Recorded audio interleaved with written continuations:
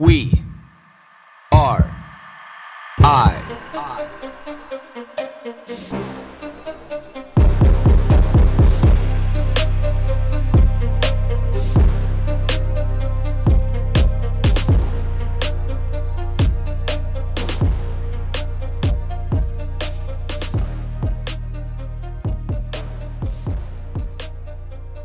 Good morning, everybody. 5:20 a.m. on this Tuesday morning.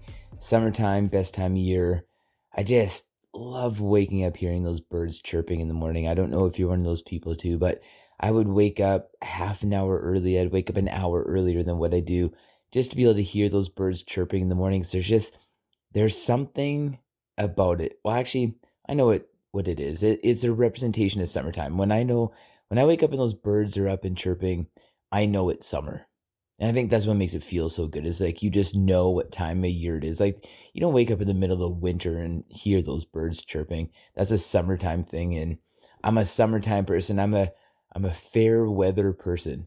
And I just love it because having great weather provides great opportunity. It makes better human beings too, I think.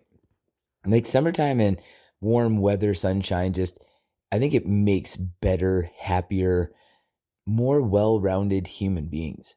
Because if you look at like cold weather, it's just, you get like hard people, you get resilient people, and there's nothing wrong with that, but it's just not as cheery. You take somebody from Siberia versus the Caribbean. I think it's pretty easy to be able to see the difference between those two human beings of just the amount of cheeriness, looseness. I feel in my mind, I can see it perfectly. But after a weekend of travel, and as anybody knows who follows my Instagram, like I travel all the time, every couple of weeks. And I really get to see like an interesting juxtaposition of life. Where like you have these people who are forced to be together, who don't want to necessarily be together, but yet they have no other choice. I find it really interesting to be able to watch behavior on an airplane. And I never have before, but I just feel like right now because of, like COVID and everything that we've lived through the last, 18 months or so has allowed me to be able to see people's behavior in a really unique way. So you take this airplane, for example, right? And we're all such creatures of habit and, like we're all so antsy and, can't wait another 5 or 10 minutes. And, I fall into this exact same category in an airplane too, and that we all pack to the front of an airplane. Every time you're booking a seat or have an opportunity to be able to book a seat, you're going to book it as close to the front of the airplane as you can. And flying all during COVID, it was the most strange thing. Almost all the passengers, because the flights were pretty light, but almost all the passengers on the entire airplane were within the first like 14 rows. From like the back 2/3 of the airplane were completely empty. Now you would think during COVID when people are supposed to be spaced out and people wanting to space them out, that they would do that to themselves. Because you have the option of being able to pick your own seat. And if there's other seats available on an airplane, you also have the opportunity to be able to ask to be able to switch seats. But nobody did. Everybody just same behavior, packed to the front of the airplane. Nobody spaced out. Not that I cared about this at all. Like it didn't concern me. I just thought it was funny. Like then I thought, or thinking right now, anybody who's going to be flying during COVID, is probably on the air or erring on this side of not really, buying into the whole propaganda behind COVID, but still very interesting. Maybe not from a COVID standpoint, but just from a luxury standpoint. Why not have a whole row? Because there's the same amount of people on the airplane. It's going to take you no longer to get off this airplane. It's only going to afford you more space. Then I was sitting beside a bunch of WestJet employees one time and sitting like right up at the front. And talking to him, and I was like, "Oh, I'm like, how come you guys are up here in like the better seats? I thought you were supposed to take seats towards the back of the airplane." And he's like, "Oh, just luck of the draw. That's just where we got it, where we're told to sit." But he's like, "I actually prefer to sit in the back because nobody wants to sit back there. And you always have the entire airplane to yourself. I was like, case in point, very interesting. But now that people are packing on these flights again, seat sales and, $70 to be able to fly pretty much anywhere.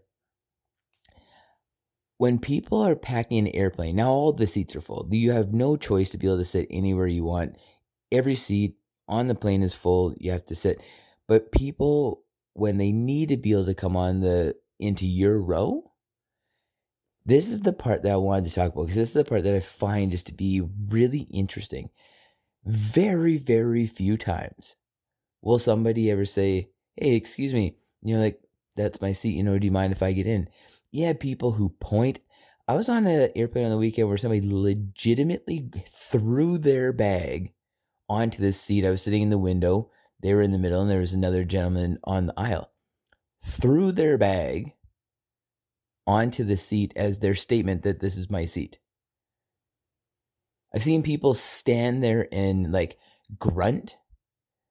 People stand there and just kind of kick the seat. I've had people stand there and just outrightly just kind of start not yelling, but being very direct. Kind of like this, I have to be standoffish. This person might take my seat or not let me in my seat. And I would say 1 out of every 30. Because it's not just in my row. I watch the other rows and stuff. You have lots of time sitting there. And it's why do we do this? And why is our social fabric breaking down? I in my mind, I don't know whether it's just watching too many movies or, having this fantasy of what life used to be, of people being courteous to each other. Do you find that we've lost this air of courtesy? I know as a guy, I try to hold doors open for people, male or female. But the one thing that I notice with females is that there's an apprehension. So if you hold a door open for a female as a guy, these are a couple of things that are going to happen. For one, you can tell that she's just not comfortable. There's a fear of oh, this guy's getting too close to me. Which I understand. Maybe you've gone through something completely legitimate. Fine, I'll walk through the door, let it close, you can walk behind me. Second situation, I'm obviously flirting with you because I'm holding the door open, which is just a courteous thing to do, which is another interesting part of social fabric. And you have the third scenario where it's just a nice gesture. There's a lot of things like that in life that are just nice gestures that we can do for one another. It's when you're driving down the road and you come up to one of those merge lanes, do you intentionally slow down a little bit so that somebody can get in, or do you move over a lane if you can so the people merging in can more easily do that? So it's amazing how many people don't. It's amazing how many people will speed up in that situation, forcing the person merging to try to slam on their brakes. When was the last time you walked up to a line at the same time as somebody else and they encouraged you to go first? Or it got into this little social arm wrestle about, who was the more courteous person and let the other person go first in this line. There's just, or a parking spot, two people pulling up to a parking spot at the same time and almost not getting into a car accident to try to be, maybe 20, 30 feet closer to the door. We can't walk a little bit further.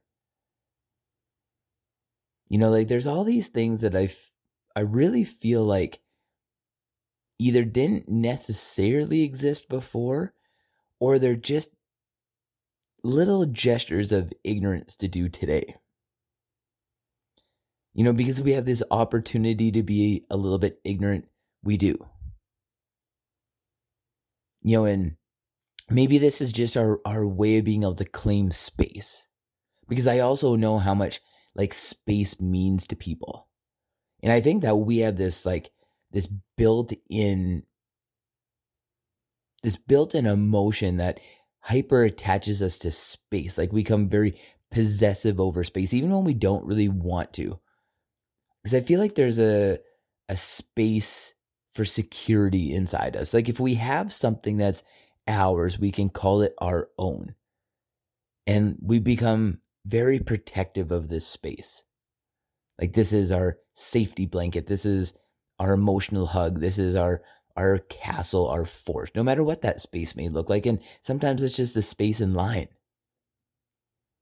But we need something that's ours. We need something that is like, this is mine. Very territorial. And I don't know if we have an outlet for that now.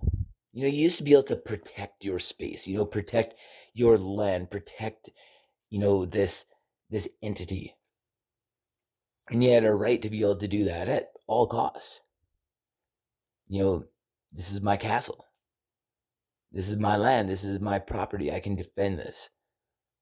But what happens when we don't really have that outlet anymore? Do we seek these little opportunities to be able to enforce that social rule that this is mine and you can't trespass on this thing, this entity, whether it's a physical or emotional or hypothetical space? Do we become overly attached to situations where we need to have a stance of authority when we really have no good argument to be that way? What do we do with all these ancient emotions and like these ancient concepts that are entrenched in our mind that just aren't really necessarily applicable today for who we are? Never mind, you don't even to try to stack and layer on you just want to be ignorant, and our world is, so fast paced, and you're just trying to get in where you fit in. There's all that social fabric, weaved into this too. But, I know that I just like to have my little corner, my little chunk, my little piece, and it means a lot to me. It really does. And I like to be able to sit back. I think like a lot of other human beings, and just have my little space.